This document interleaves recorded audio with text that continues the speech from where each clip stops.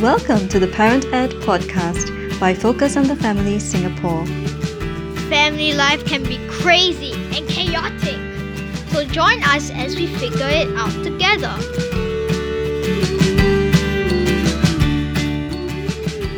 Hello and welcome to the Parent Ed podcast. My name is Aaron and I'm your host for this episode. In each episode of the Parent Ed podcast, we'll be tackling questions that parents are asking about family life, parenting, marriage, work life, and much more. We'll be speaking with everyday parents and practitioners as they share with us their experience and practical ideas. We hope that you'll keep tuning in to learn with us and to grow personally in your journey as parents. Social media. Some parents view it with caution, others cannot live without it, but when it comes to our tweens and teens, most of them want to get a slice of the action. But how do we ensure our kids are equipped to handle some of the potential pitfalls of the online world? How do we know when they are truly ready? Today we have June Yong, who leads our Insights team at Focus on Family Singapore. You may have also heard her hosting some of our previous podcasts. So it's so good to have you on the other side today, June. Welcome to our show. Thanks for having me, Aaron. It's really fun to be in the hot seat today. June, can you please share a little bit about yourself and your kids? So as you know, I work here at Focus on the Family. I started out in PR and went into freelance writing for quite a number of years before this. I've got 3 kids. One of them is a teenager, 13 years old, followed by an 11-year-old and a 9-year-old. So, a news report from the Wall Street Journal states 13% of British users and 6% of American users trace the root of their suicidal thoughts to Instagram. So this is a study from Facebook's own internal research on its teen audience. Apart from self-esteem and mental health issues, there are other concerns like the distraction social media poses and the amount of time it takes away from other important areas of life. So you mentioned earlier you have a teen daughter, June. What's your take on this issue and how do you allow her to use social media? So my teen daughter has been asking for her own Instagram account for quite a number of months now. She turned 13 early this year. I put this off, citing a number of reasons. One of which is because she's starting out in a new school this year, Sec 1. There'll be a new environment, new curriculum, new friendships to navigate. I basically wanted her to have the time and space to focus on what she needed to do in secondary school. So I didn't want to have the added complexity of managing a social media account, thinking about what she would post every day, thinking about how many people like her posts and things like that. Yeah. So the way I see it, it's like we wouldn't let our kids behind the wheel of a car without going through all the basic driving lessons, the theory lessons. So along the same line, I think we can look at it as a period of training and guiding them before we eventually let them loose in the social media world. So I've been using these few months to kind of talk to her about some of the potential pitfalls that social media could bring. For example, addictive scrolling or like-seeking or approval-seeking behavior, as well as feelings of envy or even jealousy that could arise when you find yourself being left out of certain activities or friendship groups.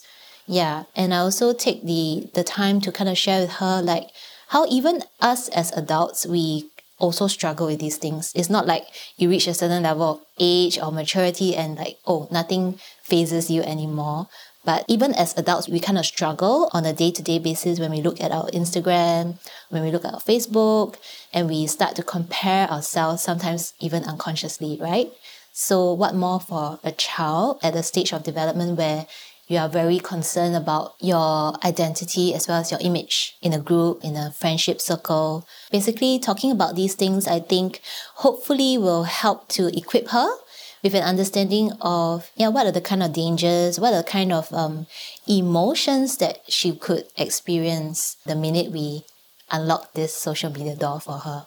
Oh, that's really good stuff. It sounds like you're really using this time to sow into your daughter's life, to equip her on some of the things that she may encounter, when she faces social media in time to come, and also giving her some of the tools to understand maybe perhaps the difficult emotions that may arise from encountering maybe bullying or even just not sure, probably in terms of self-esteem as well. Having said that, with this delay of sorts to entering social media, has she been urgently asking you even more? Like, why the delay? Was there some resistance from her? There is definitely some resistance or a little bit of nagging, I would say. And sometimes she uses like opportunities to kind of raise to me, like for example, oh, so-and-so is on Instagram, or so-and-so wanted to try Be Real. So can I? I just want to keep in touch with my friends. And so I think I appreciate that she is open with me, and I also acknowledge her desire. It doesn't come from a bad place. She wants to keep in touch. She wants to see the latest thing that her friends are on. So it's something that I understand as well. But each time she kind of raises this, I also take the chance to talk to her about readiness, about the dangers again, because it's real. I mean, the statistics show, the data show that a lot of teens do get perhaps depressed. A lot of teens do feel very insecure when they start to put themselves out there, put their pictures out there, sometimes even their work out there, right? It takes a certain amount of maturity to really be able to handle some of the criticisms, some of the disliking or even hating that might go on in the online world. I'm glad to have these conversations with her. I'm glad that she's still open to all these things and chatting about it. So I don't go out and say like outrightly no, never. It's not about that. It's not about like clamping down on everything, but it's more of a, let's get ready. Let's keep this going. Yeah, and one day, when we decide to take the plunge, we will go at it together as well. So you're like easing her into it, looking forward to the day when that happens. But now if I'm a parent, right, thinking whether my child should be on social media or not, what are some of the signs or indications that I should look at before I decide that they should be really on social media? I think one of the first questions you could ask your child is, okay, what's your main reason? Like, is it really just to get to know your friends better? Or is it because everybody else is on it and so there's a kind of pressure there? Let's kind of unpack this a little bit. Yeah, sometimes the child may not be able to articulate like immediately, I have this grand scheme, I have this grand plan. But as you ask them, I think you're actually bringing it to the fore. And then they begin to ask themselves as well, like, what am I trying to do here? Like, is there a purpose for me to get online? Because I need to know, right? Like, it's going to take up a chunk of my time. Can I manage this as well? Amidst all the schoolwork, amidst all the extracurricular activities, how much time am I going to dedicate to this? And how am I going to see, like, when it's too much? Is mommy going to tell me? Is there going to be some time limits as well?